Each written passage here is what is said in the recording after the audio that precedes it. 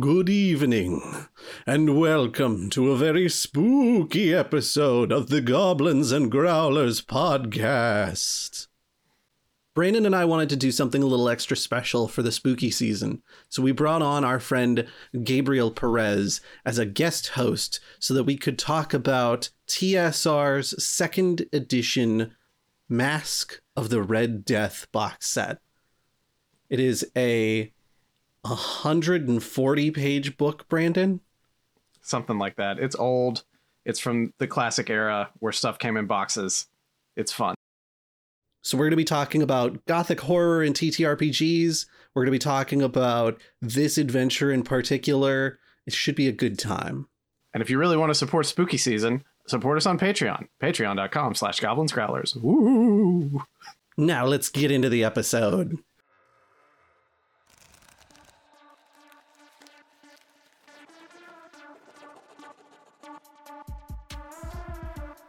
Hi, everybody.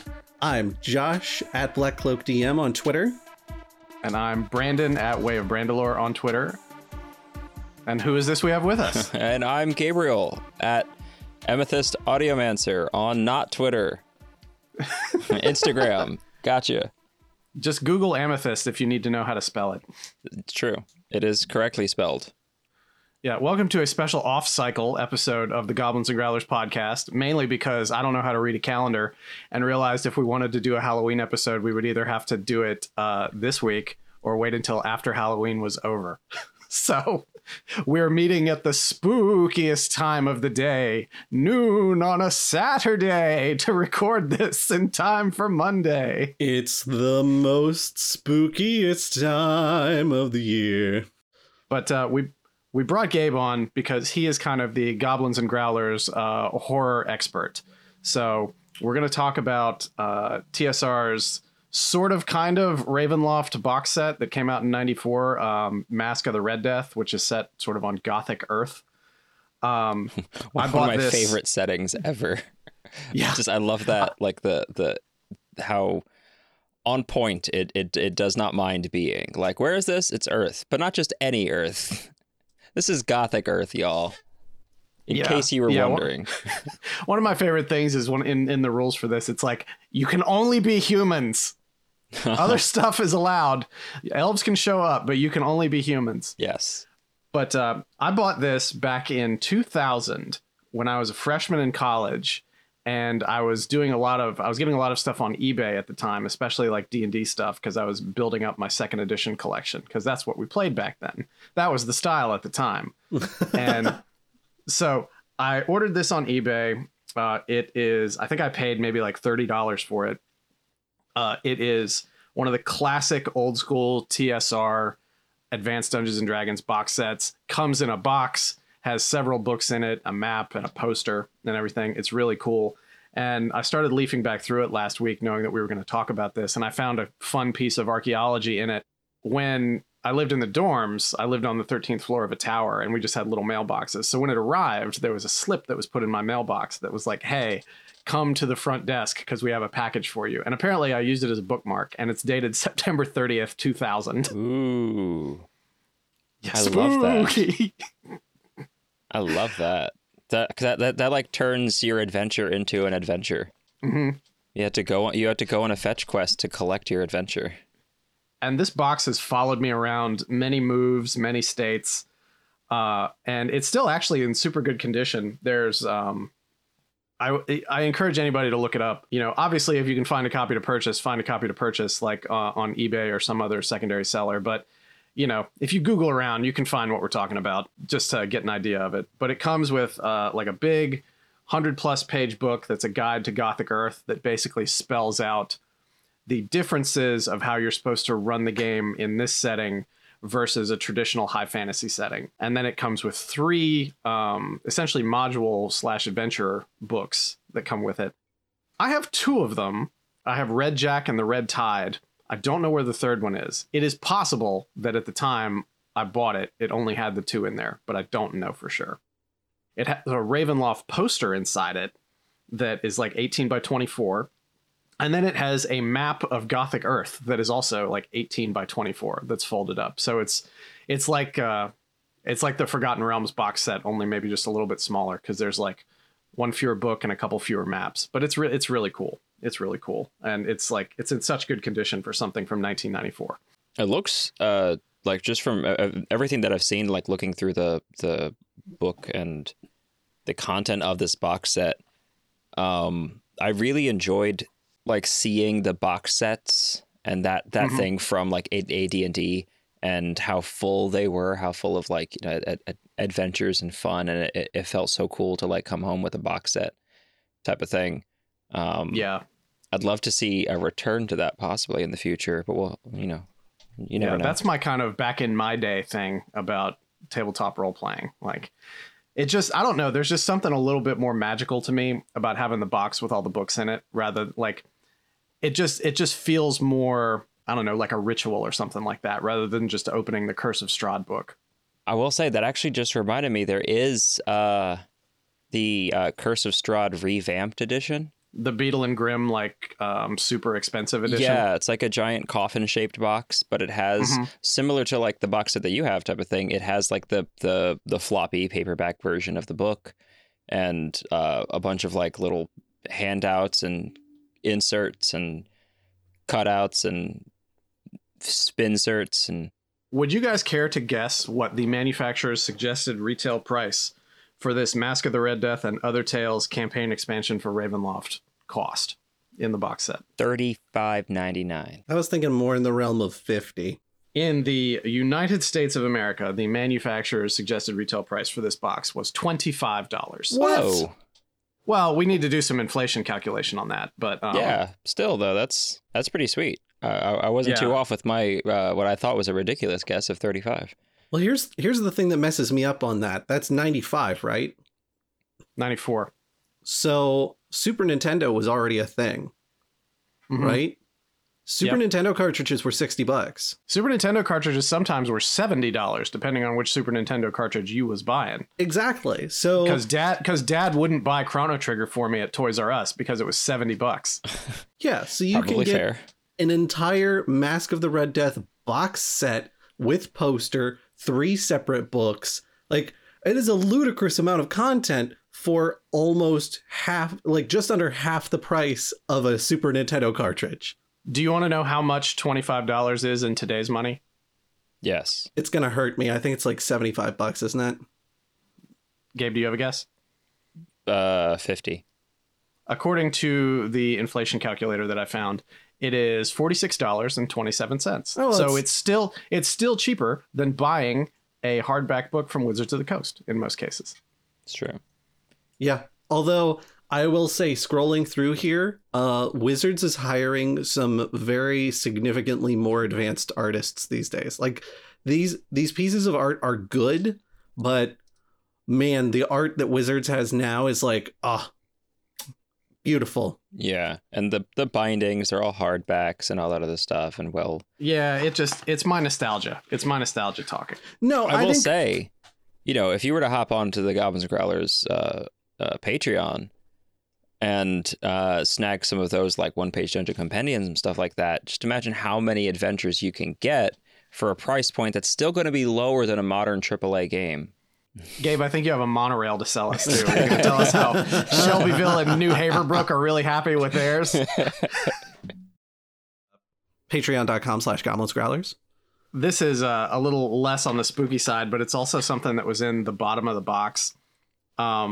It's a flyer for the RPG Network. The Role Playing Game Association Network is a worldwide organization of gaming fans dedicated to excellence in role-playing games. If you're looking for gamers who share your interests, join the RPGA Network. It was created just for you. And it's essentially like a magazine that you get every month. Because remember, this is all like pre-internet. So, like, yeah, it was like I feel like Dungeon Magazine and Dragon Magazine. Yeah, this is Polyhedron news zine. The form for it is pristine. I almost want to enclose a check for $25 and send it somewhere and see what happens. But I feel like if this came out maybe like 3 or 4 years later, it would have been for like an ad for like their Usenet group or something like that, or the AOL chat room. Oh my God. AOL chat rooms. I haven't thought of those in so long. Yeah. But anyway, I can hear the pigeon notification now. we wanted to talk about this because we are coming up on Halloween here in a couple of days, and this isn't necessarily a horror title. I would, because Gothic horror to me, and Gabe, you feel free to step in on this, sort of operates in a much more subtle realm than that kind of thing. Yeah. Does that make sense? Yeah, I would say like Gothic horror often is characterized by sort of being the more romancy version of horror. Like generally in horror, and like if you have like folk horror or cosmic horror, there isn't a whole lot of falling in love with a monster, or there isn't a whole lot of understanding the monster's tragic backstory type of thing, or that the humanizing of these elements. Even in like slasher horror, where the monster is a person, usually, it's still more focused on the actual like terror of the situation, while Gothic horror is usually focused more on like the dread and the creeping understanding of what's going on. Often like, losing yourself to whatever the horror is. That's why I think Gothic horror is the genre of horror for people who love horror, because when you love horror, Gothic horror is all about loving horror. Gabe, did you ever watch, I know you're probably familiar with the movie, the Dark Shadows movie that came out a few years ago with Johnny Depp. Mm-hmm. Did you ever watch the series upon which it was based? I did watch some of the series, yeah. Yeah, I was a huge fan of that back in the 90s. My mom was a fan of it back in like the 70s when she was a kid.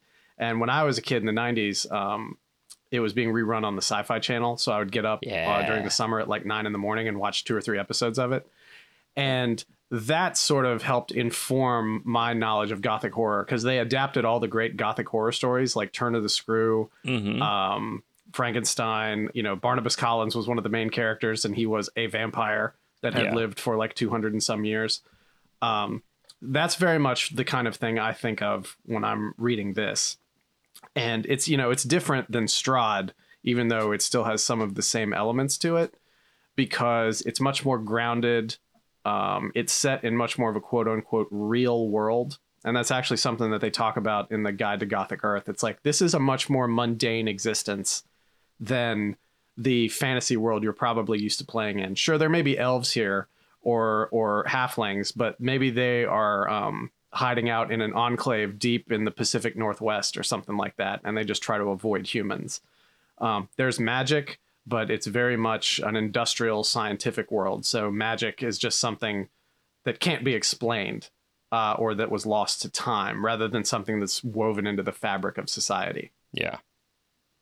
Which I actually would, from personal experience and my professional opinion on it, it is definitely a much better setting for horror. Like, there's a reason that Call of Cthulhu tabletop role-playing games exist generally in like that 1800s, 1900s realm, because it's like when you're in a fantasy setting and you see a werewolf, you're like, oh no, werewolf, good thing I have a silvered weapon, type of thing. Mm-hmm. But if you're in a real life-ish setting, you hear about a werewolf, like it'd be the same as hearing about a werewolf in real life. Part of you is going to be like, that's not real.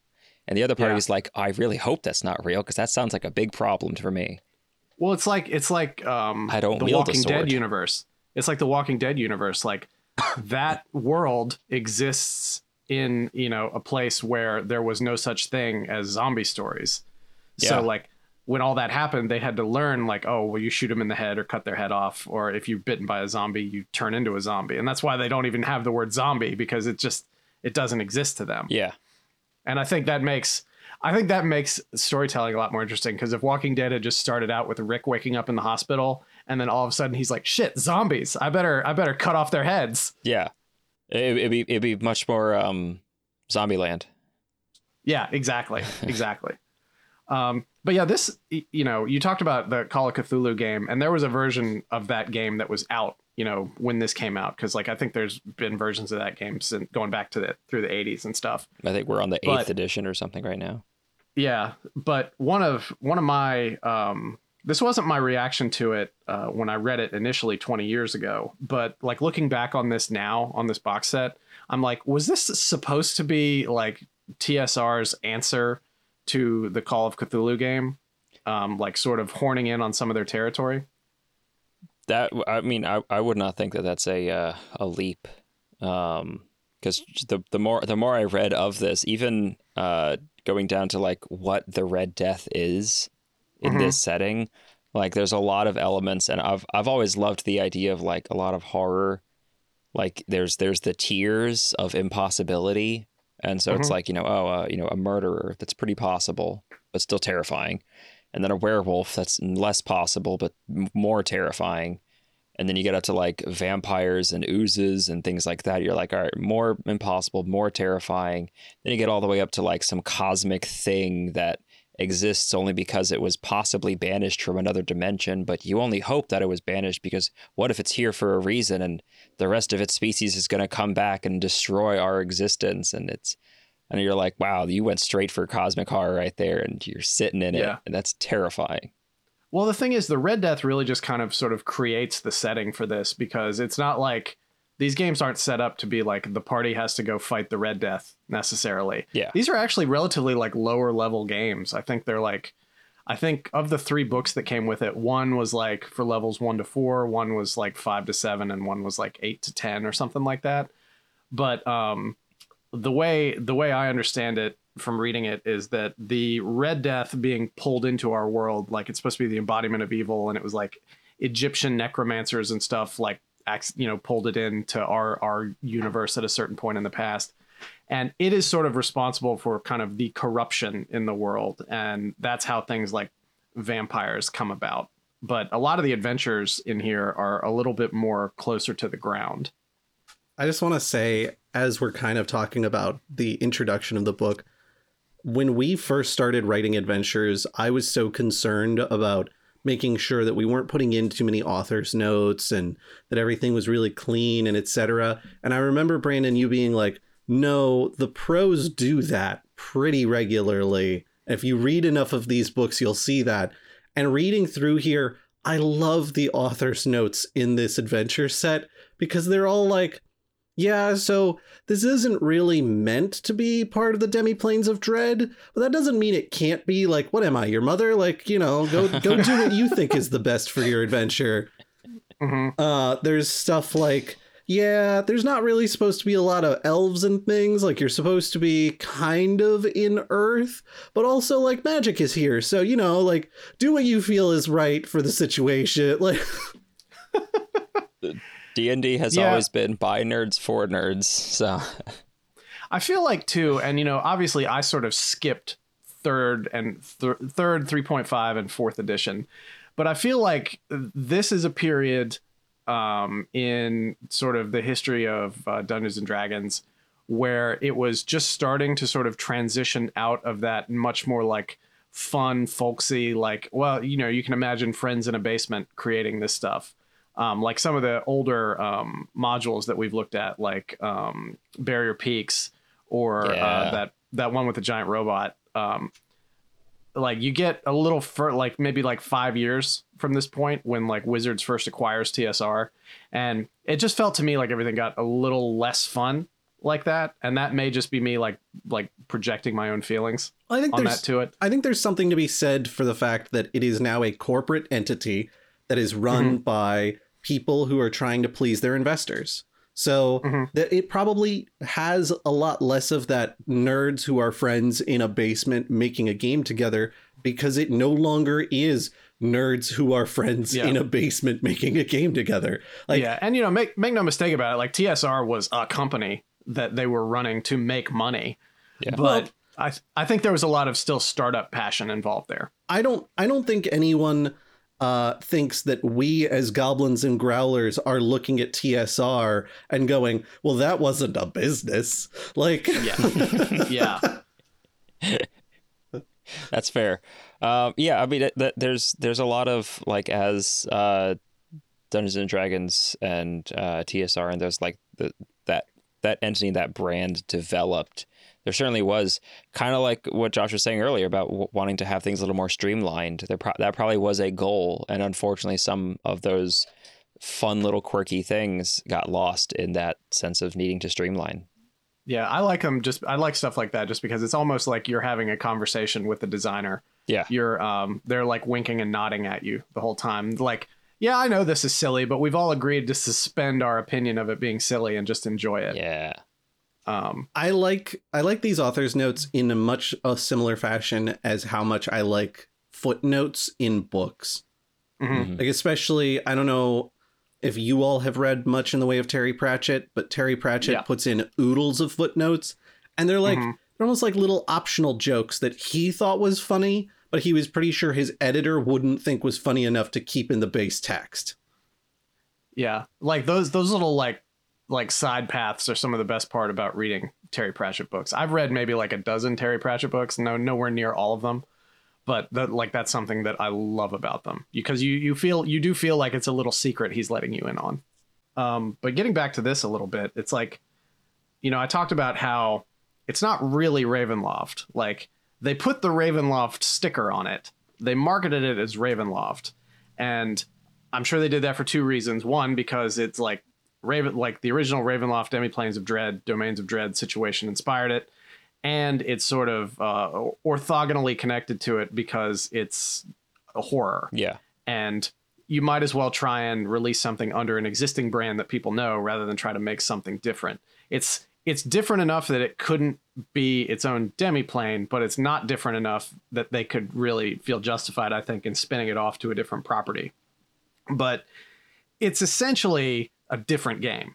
It is almost I'm going to say almost a total conversion. I know there's a lot of overlap in that Venn diagram, but when you start changing all the classes and things like that, I feel like that's a total conversion, because you don't have fighters, you have soldiers, and the soldiers can't like specialize in favored weapons because it's a lot more just down to earth. Like the characters that you're playing in this world aren't supposed to be like heroes or even low level heroes. They're just supposed to be folks. So even if you're a soldier, you probably know how to use several different kinds of weapons, but you might not necessarily be specialized in them. Yeah. Instead of wizards, we have adepts, and they don't get any kind of school specialization, and their magic is all sort of limited and a lot more low level. Instead of like druids or priests or clerics, we have mystics, also with limited magics. And then the weirdest one to me is, instead of like rogues and thieves, we have tradesmen. Like they're kind of like thieves, but they also don't have any kind of thief abilities. Right. And that was even some of the when this particular game, the Mask of the Red Death, Ravenloft, got updated. Like they added and changed around some more classes, but it was still such a departure from classic Dungeons and Dragons classes. I think, are you talking about the later version that came out? I think there was like a 3.5 version of it. Yeah. The Living Death campaign source book. I've never read that one, but I know what you're talking about. I've read of it. So yeah, and I mean it's similar in like a lot of aspects to try to carry the same format forward, but what you were just describing, like the other classes in that one are things like cowboy and charlatan and detective and dilettante, and it's like, yeah, these things can fit in fantasy settings kind of, but they mostly don't, because this is very much like trying to put similar to, again, like Call of Cthulhu. It's like, this is a real world. This is our real world, just scarier. Like mechanically in here, because we only essentially have four different classes for this. They're really making a lot of use mechanically in this one to differentiate them with like the old character kits that second edition used to do. Yeah. Like, oh, well, you're a rogue. Do you want to be a swashbuckler? Do you want to be an assassin? That kind of thing. And it would help like, further modify. I mean, it's essentially like the same thing now in 5th edition as like bard colleges and stuff like that just helps further specialize you. It's a lot easier to make a subclass than it is to make a whole class and keep things balanced.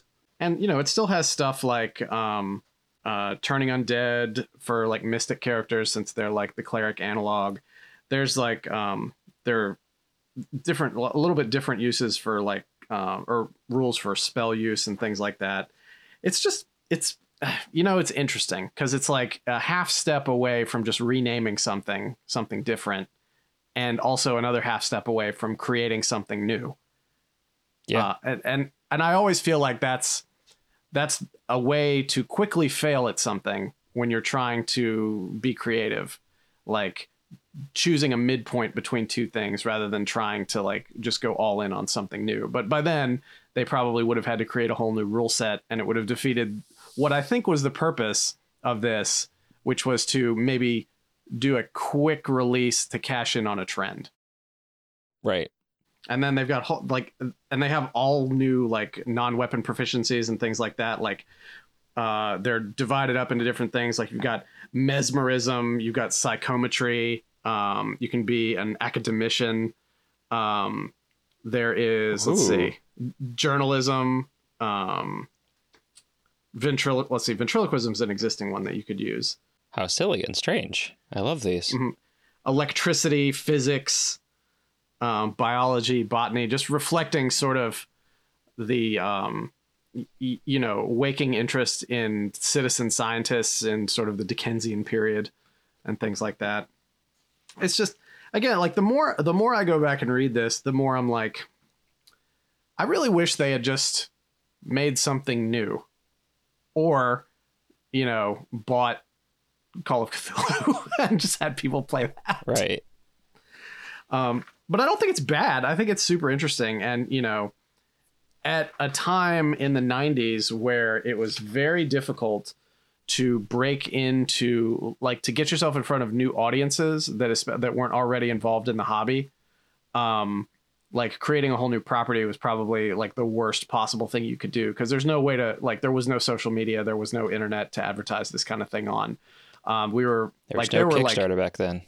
Yeah, there were news groups and things like that, but they were so very niche. Like, if they wanted to sort of branch out into doing something a little bit different, this was probably the only way they could have done it. Make it different but familiar enough that you have your existing player base, and then they can be the ones to sort of evangelize about it for you. Well, back then, even more so than now, which even now they're really important, your friendly local game store was your hub for information like this. It's a lot easier to send newsletters to places that advertise themselves in the Yellow Book than it is to, I said the Yellow Book because I'm thinking of frickin' Cthulhu. I meant the Yellow Pages, but the... that Yellow Book. Oh, God. The Book of the Yellow King. Yellowbook.com. Exactly. No, if you're using Yellow Pages, you can be like, okay, well, this is the address of a game store. These are all like game stores. We'll just send them letters to be like, hey, we've got this thing coming out. Do you have interest in that? And then the game store then is your advocate for the product itself. Yeah. And then you just have to convince people that it's worth spending the money on this. And I don't know what the market looked like when this was released. Like, what other kind of glut, what was their release schedule like? I actually, honest to God, have no idea what the TSR release schedule looked like back in the day. There were tons of box sets. There were tons of them, but I have no idea when they came out. Like, this would have come out maybe the year after the Forgotten Realms box set, which is probably one of the best box sets you could ever buy. But, there was also the Dark Sun box set. There was the Ravenloft box set, which I actually have that as well. And it's in a lot worse shape than this box, but I think it still has everything. All the bats flying out of it.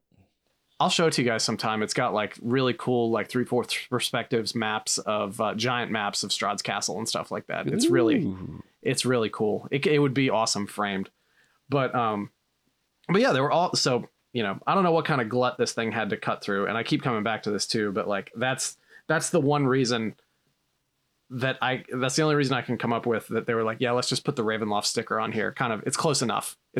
Yeah. This is our brand that's synonymous with horror in fantasy settings. Mm-hmm. I will say they also, in the book, it's a little further down, kind of in the like how you actually are going to run this game section, they talk a little bit about a lot of the stuff that they're going to be referencing and using and things like that are stat blocks they've already created in other Ravenloft books. Yeah. And so they're like, look, if you want to use werewolves and vampires and things like that, and they aren't the specific werewolves and vampires that are in this book, go pick up this book or that book or this other book and then use the information in that to flesh out this book. So I think that's part of it as well, is it's like, I'm not going to copy all of these stat blocks when I could sell you another book instead. Yeah, and they even say, like, hey, if you're going to play this, you need the core rules plus the Ravenloft book. Make sure you have that. Yeah, and like that, there's a lot of ways that like it builds through those like shared mechanics. It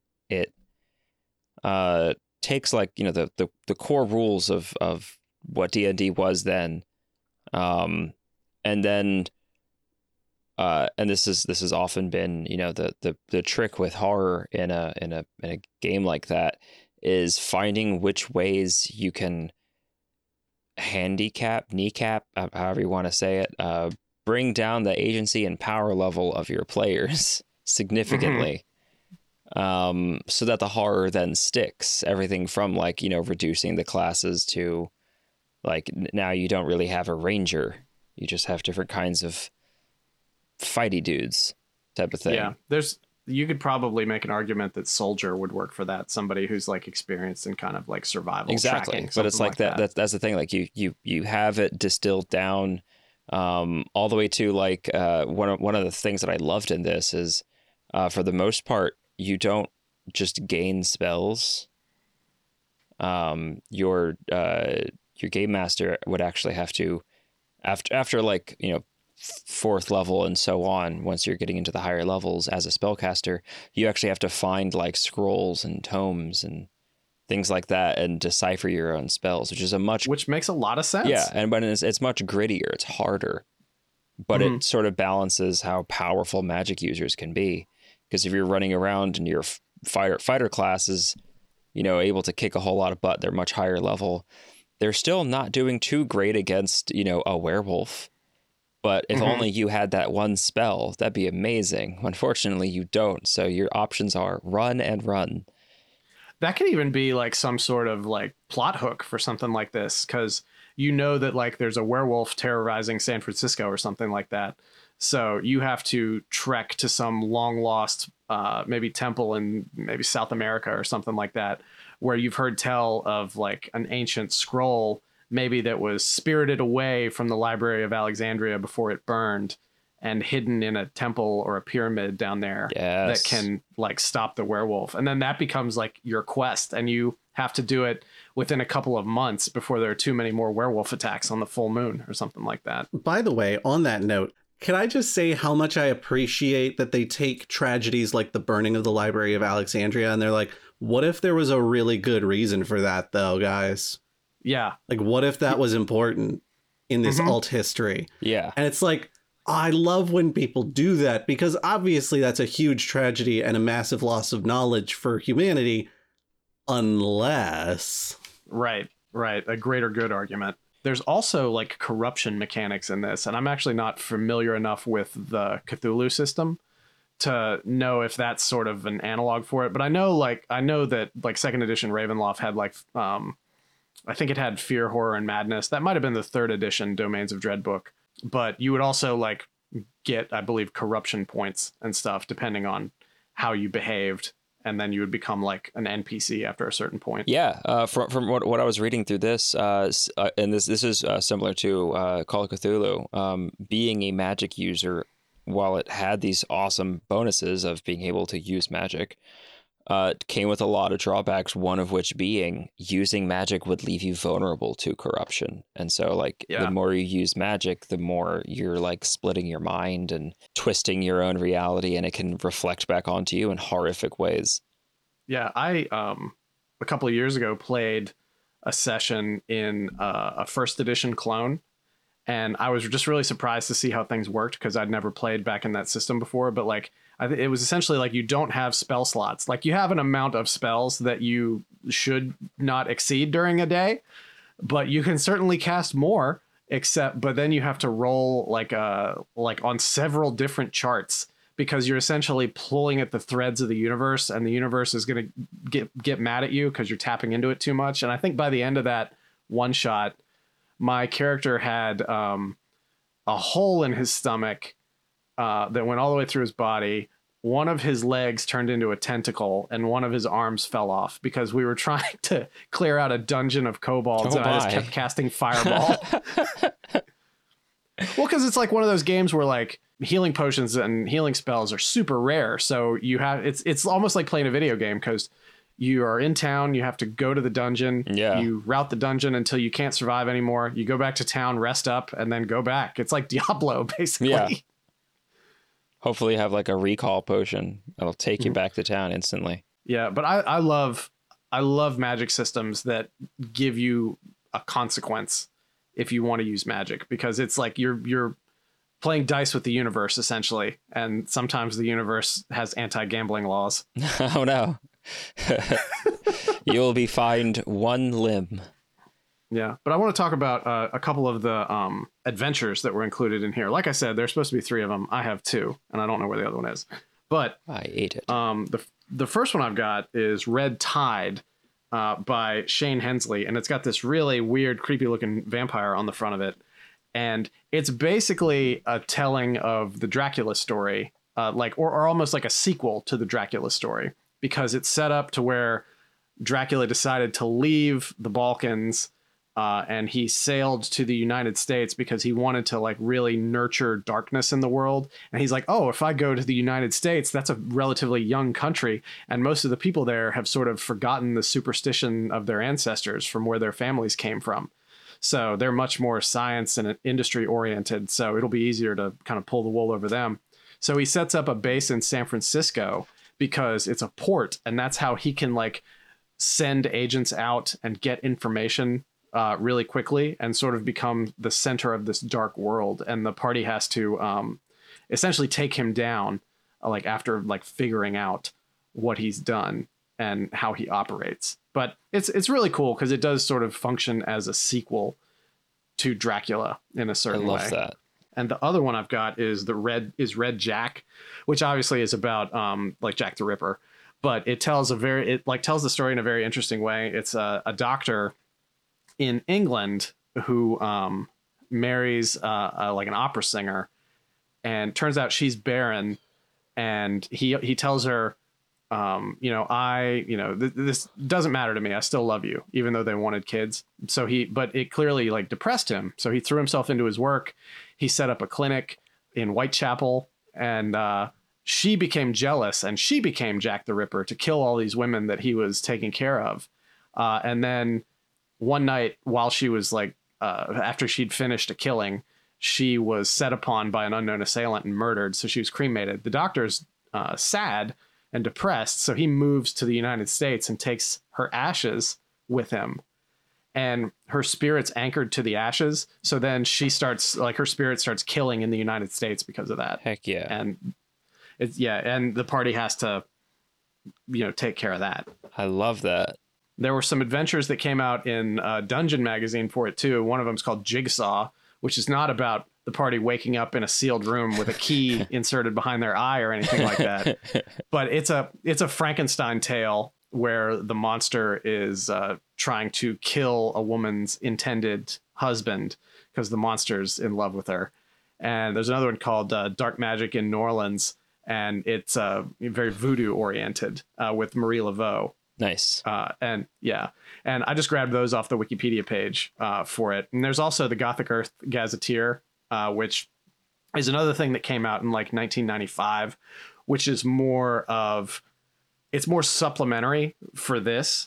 You get that, and it's got timelines of when stuff happened in history and plot ideas and background adventure ideas, information on people, events, dates, secret societies that existed in the period. Yeah. It's just a much closer look at the timeline to help give you ideas. And I think that's one of the strongest parts about something like this is our world, as mundane as it may seem throughout many of our days, is built on a lot of mystery and mysticism and us trying to find something where there might not be anything. And if you're creating an alternate history setting, like the most fun thing to do with that is like, no. It's all real and it's worse than you think. Mm-hmm. And you're like, yes, this is exactly what I wanted. Thank you. Give me the Night Vale role-playing game. I want all the that's horror. basically what you're talking about. And yeah, that was one of my favorite things when I was reading through this, was just seeing all the ways that it's taking real life stuff, like Josh was saying, like the burning of Alexandria, the Library of Alexandria specifically, like to taking that and applying a in-world significance to it, so that you can go, hey, I remember learning about that in whatever insert class that I was in, that I learned that in. Now I can take this one little note that I learned in real life, apply it to this thing, and what if I change it up a little bit? What if the Egyptians didn't summon the Red Death? What if the Red Death had always been around? Or what if... Yeah, what if they built the pyramids as a way to seal away the Red Death or something, and now it's escaping or something? Because we're dungeon diving and trying to, see what's in the sarcophagus, and that's the curse of the mummy, and those kinds of things. I actually really like the idea in this that the Red Death is sort of like the divergent point in our histories. Mm-hmm. Yeah, where things continue on mostly normal, but like in the shadows, everything's just a little bit different. I want to talk about the map really quick, because you guys can see on camera, the listeners can't see it, but I pulled this giant 18 by 24 map out of the box. I see North America. Yeah, it's North America. It's really cool because it shows the major railways that existed in the world at the time. Nice. It shows where the Perry expedition went in Greenland. It avoids Antarctica, which I'm guessing is a way to just sort of distinguish itself from the Cthulhu stuff a little bit. Yeah. And since that plays such a big part in it, but it's got like routes that explorers took, trade routes. It has, the world as it was at the time, like with the German Empire, the British Indian Empire, stuff like that. Colonial Africa, which is just a huge cluster of fighting, European powers. Yeah.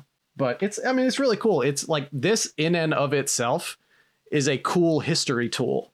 Sort of in the same way that I always tell people, like I played a lot of Crusader Kings 2 over the years, and I learned more about European history from Crusader Kings 2 than I ever did in actual school. Yeah, that tracks. But yeah, it's really neat because you can see what the state of the major railways were, where expeditions went, who was successful, who wasn't, how like a snapshot of colonialism in the late 19th century and what that looked like. And it's fascinating. It's fascinating. I mean, that has always been like the thing that got me through history classes in K-12 and college, was like when they would be listing off facts and all these other things, and they come to all these great grand generalizations of like some king's life or something like that. And I'm like, well, I wonder what fit in between those mysteries. Like, wonder what strange things could have happened. Yeah. So talking just a little bit more broadly about horror, and specifically Gothic horror as a genre, like what are some of the things that really appeal to you about it, Gabe? And when you're trying to run adventures in that kind of setting, what's your process? So when specifically when it comes to horror in general, one of the big things that I always try and do is similar to how like this box set, players and game masters would have accessed it and been very excited about the idea, is getting like that player buy-in when the players are like, no, I want to be scared. Bring it on. Some of the best horror games that I've run, whether it's Gothic horror or body horror, anything like that, has come from like the players understanding that people in horror movies or horror stories don't always make good decisions. Like sometimes you're going to make the rash, dumb. Don't go in that room. Right. And they're like, you know what? I think I'm going to go in that room. And it's like that's such a beautiful thing, because it allows both of us to go, we know this is going to go great. Or, the player pushes the mirror on the medicine cabinet closed type of thing. You're like, you're going to see something in that, and whether you do or you don't, it's still going to terrify you. And I think like having something like the Ravenloft Mask of the Red Death, or those kinds of settings sort of established, is integral to getting a good scare or getting that good like feeling of creeping trepidation. Because in normal D&D, especially like fifth edition D&D, there's very few monsters that your players aren't going to want to just hit with a stick. And you're like, no, please don't. It's much scarier if you don't just try and hit it. Please. If you are a hammer, everything is a nail. Exactly. And it's like, it's one of those, like, you can turn the nail into a biting nail, and you're like, all right, well, you attacked the monster, and half the party dies. And they're like, wow, that was a consequence. Surprise. But that might not always be as fun for your players if they're not as Tomb of Annihilation excited to have their characters die. I will say, with regard to like, oh, the spooky thing is there, well, I'm going to hit it with a stick. Like, my solution for that has always been, if the party's not ready to fight it, then they can't.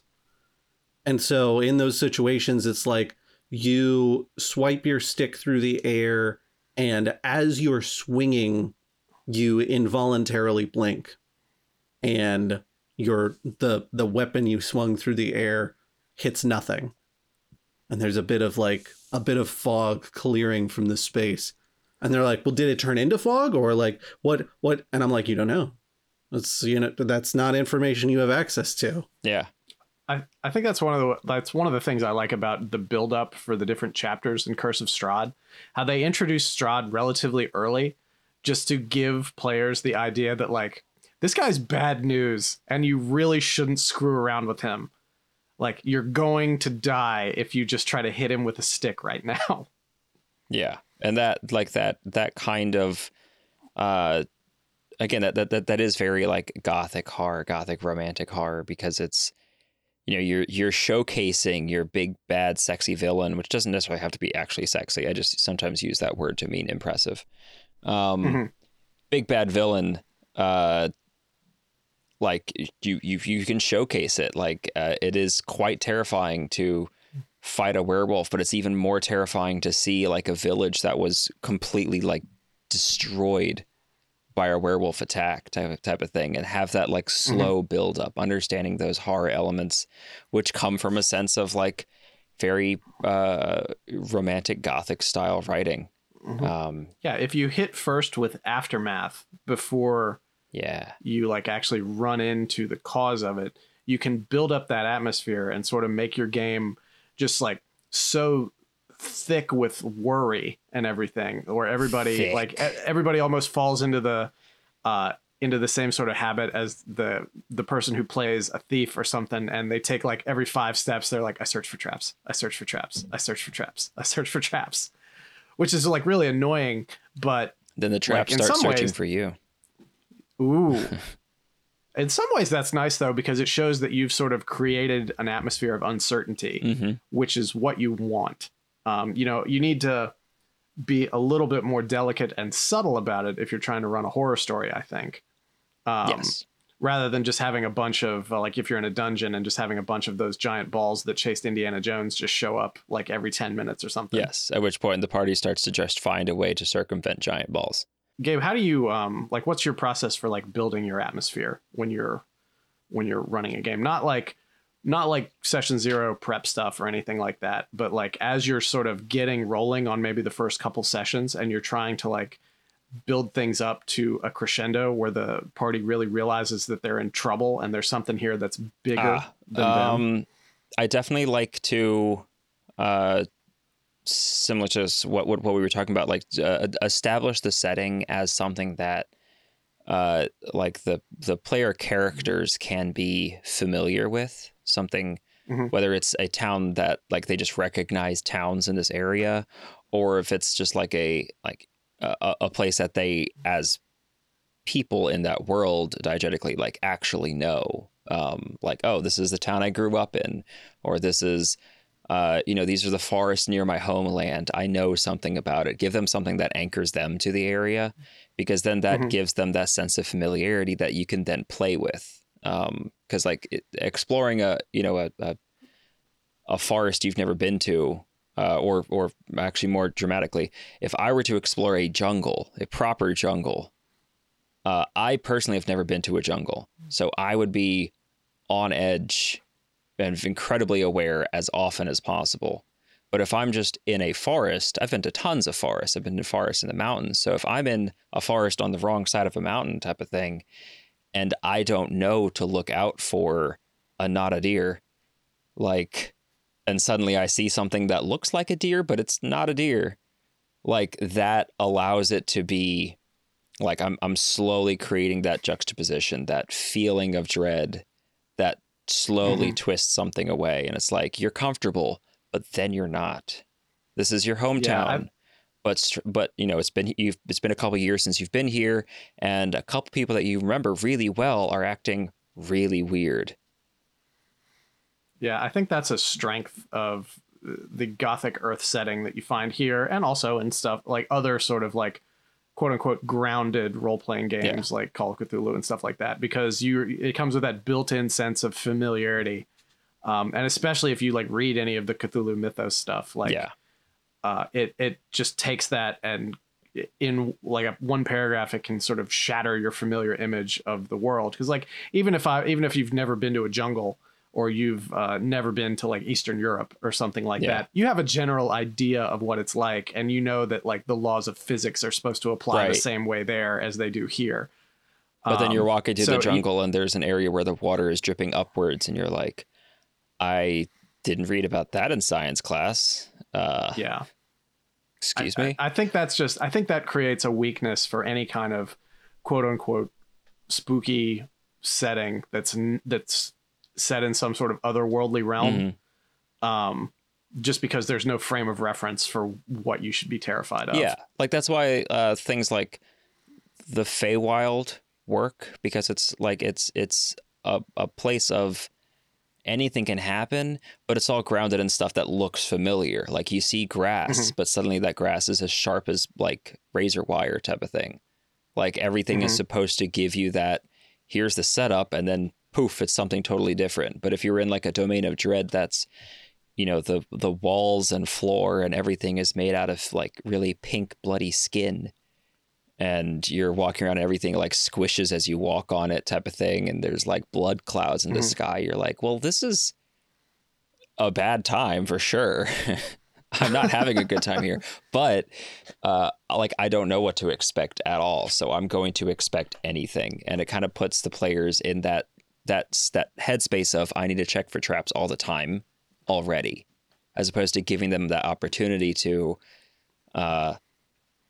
slowly discover that something's wrong. Another thing that I do, and this sometimes it really works super well, sometimes not as much, is create little false scares. If you watch a lot of horror movies, there's the little mini scares that'll happen that slowly lead up to the actual scare. The person's moving a book and there's a giant spider that literally has nothing to do with the plot. Spiders aren't even a thing in this movie, but there's a spider and the person goes, oh God, spider. Oh no, it has legs, or whatever scares people about spiders. There's that moment of terror, and you can fit those in. There's a game that I was running where the players were exploring a disappearance, and one of the places they were investigating was a mill house next, a water mill house that was all run down. And as they were going in there and they were walking, one of the players says he's tired. He leans up against one of the posts and starts pulling out tobacco to stick into his pipe to smoke. And I was like, oh, perfect. As you lean on that post, I need you to make a dexterity save. And they were like, well, why? And it's they lean on the post and the post breaks slightly to the side. And then one of the support beams from the ceiling curves down and almost decapitates them. Oh, wow. And it's one of those where it's immediately everyone's that could have been in a deadly situation that was super mundane, probably has nothing to do with the adventure, but it's starting to knock them off balance and get them off balance so that they start making more rash decisions, that type of thing. I love stuff like that. I wrote an adventure at one point that was set in a fen, And part of the kind of buildup of the spookiness of the atmosphere, I was like, well, it's very foggy and it's hard to see. And then I was like, you see just at the edge of the visible parts of the fog, so you don't have full visibility on it, but there is a shape. It is tall and it is moving. And they're like, no, absolutely not. Do not want. And what I had it be was that when some kinds of fen, when you walk through them, your walking disturbs the earth because the earth is just a layer of film on top of water. And there was a tree in the distance. And that's all it was.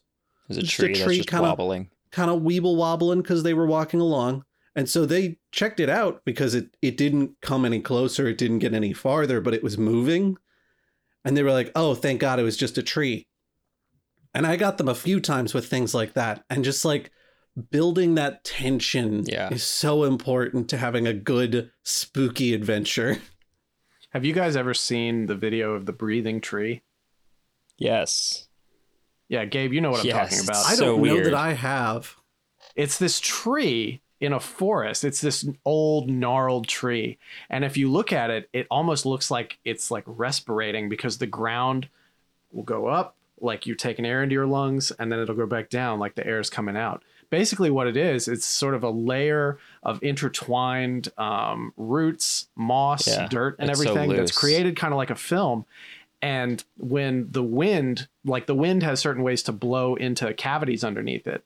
And so when it blows in, it goes up, it hits sort of a tension point, and then it comes back down and pushes all of it out. And it sounds like it's breathing too. It's really creepy. Like I've seen a video of it like shot during the day, but I imagine if like you use that as something in a story and you had the party come upon it like in the middle of the forest in the middle of the night on a full moon or something like that, that could be really creepy. Yeah.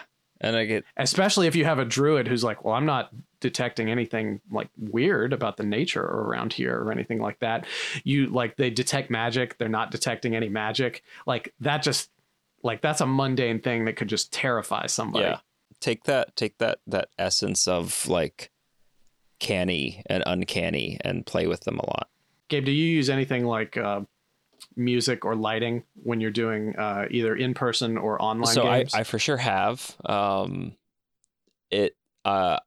did run a game one time at a summer camp that I work at. It was just for like my coworkers and counselors, co-counselors. I wasn't intentionally scaring kids. No, I try to not do that.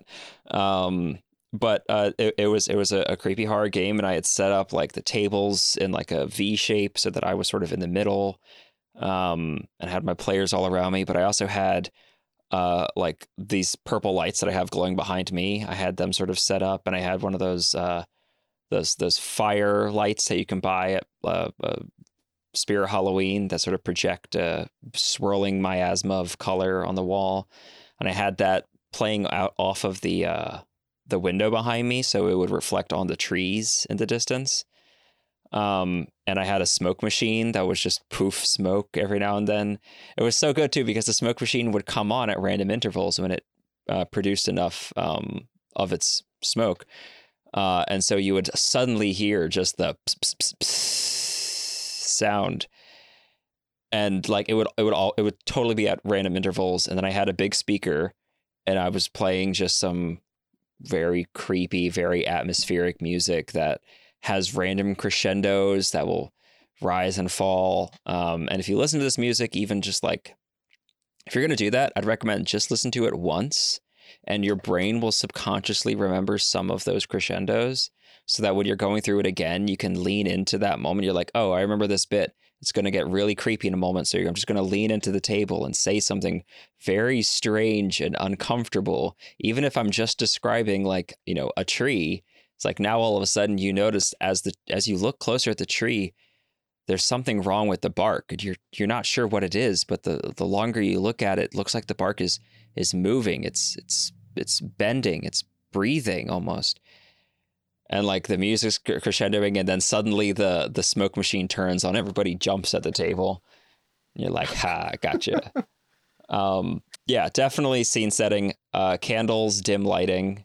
Those are great things as long as your players are able to see their character sheets. Gabe, if you had to give us maybe 5 bullet points for like some easy things you could do to run a successful horror type game, what would they be? Five bullet points. Well, one thing definitely, and I said this before, and I will say it every time. Let your players know that it's okay to be afraid in the game. Like, don't try to be the bravest of the brave boys ever. Feel free to let your character get scared. Like, that is super important, because that bleed, which is a concept that like a lot of role-playing games function with, where the emotions of you will bleed into your character will bleed back into you. If you allow your character to get scared, you will get more scared.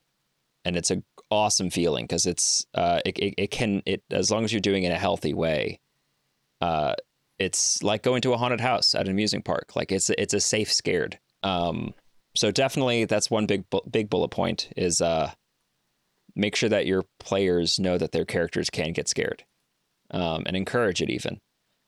I would say another thing is, if you have the ability to set the scene tangibly around you, do it. Spooky atmospheric music goes a long way. Have it just play in the background. Have like 5 or 6 different tracks that you want to cycle through. At least one high energy one, and the rest of them can just be spooky type of thing. It's very important, and it changes more than you think it will. You don't have to give us 5 bullet points. I'm trying to think of at least one more. Definitely, and so this is something I've done a lot as well. Make sure that as you are setting your scenes and like giving that the whatever long descriptions you have, if you want to create a sense of like, you're dealing with werewolves, or you're dealing with whatever the monster is or whatever the setting is, take some notes of very specific elements that you want to have reoccur, and just write those down. Like, if those elements are like, occasionally there are eyes carved into the bark of trees type of thing. Like, just remember to come back to that over and over, because then Chekhov's gun. Yeah, like it'll eventually pay off, and it'll get creepier the longer it goes. Because if they're exploring a forest at the edge of a village and there's an eye carved on a tree, but then later on, after having been chased through the woods by a monster and resting at some old hag's house type of thing, I do mean the monster hag, I'm not saying like, yeah. Anyways, not Baba Yaga. But like actually, like, being at what they think is a safe spot, then looking outside and seeing tons of eyes carved on trees, like, that's a great way to create like that. You're calling back to something that they understood to be strange, and you're like, yes, you're absolutely right, it is strange. You got it. Now be terrified, type of thing. That's actually a tip that I would give to all DMs. Write down small little textural notes that you can come back to. Josh, do you have anything you want to throw in on that? I was just going to say, I particularly enjoy when you have a scene where like they think they're safe, and then there's like the flash of lightning and there's eyes all over all the trees. And then one of them is like, well, I'm going to go investigate because like we need to know more about like what these eyes on trees are about. And then they go out and there's nothing there. Like, those are some of like my absolute favorite moments, not only in scary movies, but especially in scary TTRPG scenarios. Yeah, the false scare. Well, where it's like, did you actually see those? Was that a hallucination? Yeah. Was that like what occurred there? Was that the truth, and what you're seeing now is the hallucination? Like, ooh. If you can get some good role players at your table, like that are happy to lean into not the meta-ness of it, like, you can very quickly create like that feeling of maybe one of the characters at the table actually is going crazy, and the party starts to distrust them, even though they're the only one that can see the monster type of thing. And that, again, that comes from that like little bit of buy-in. Get your players excited to do dumb things. Like that's really where a lot of horror comes from. If they're being super careful and they're very carefully using their detect good and evil, like they're sparing it out, and they're doing detect magic every time something seems strange. Like they're playing very smart, which isn't bad, but it's more safe, and you want them to. Scared people often do not play smart. Yes.